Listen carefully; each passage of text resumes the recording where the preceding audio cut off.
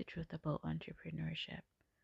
What they don't tell you is you should never go full time into entrepreneurship unless you have a 3 to 6 month safety net.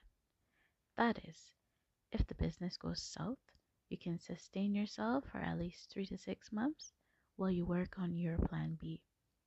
People oftentimes glamorize entrepreneurship but never zero in on the fact that it vacuums out your savings.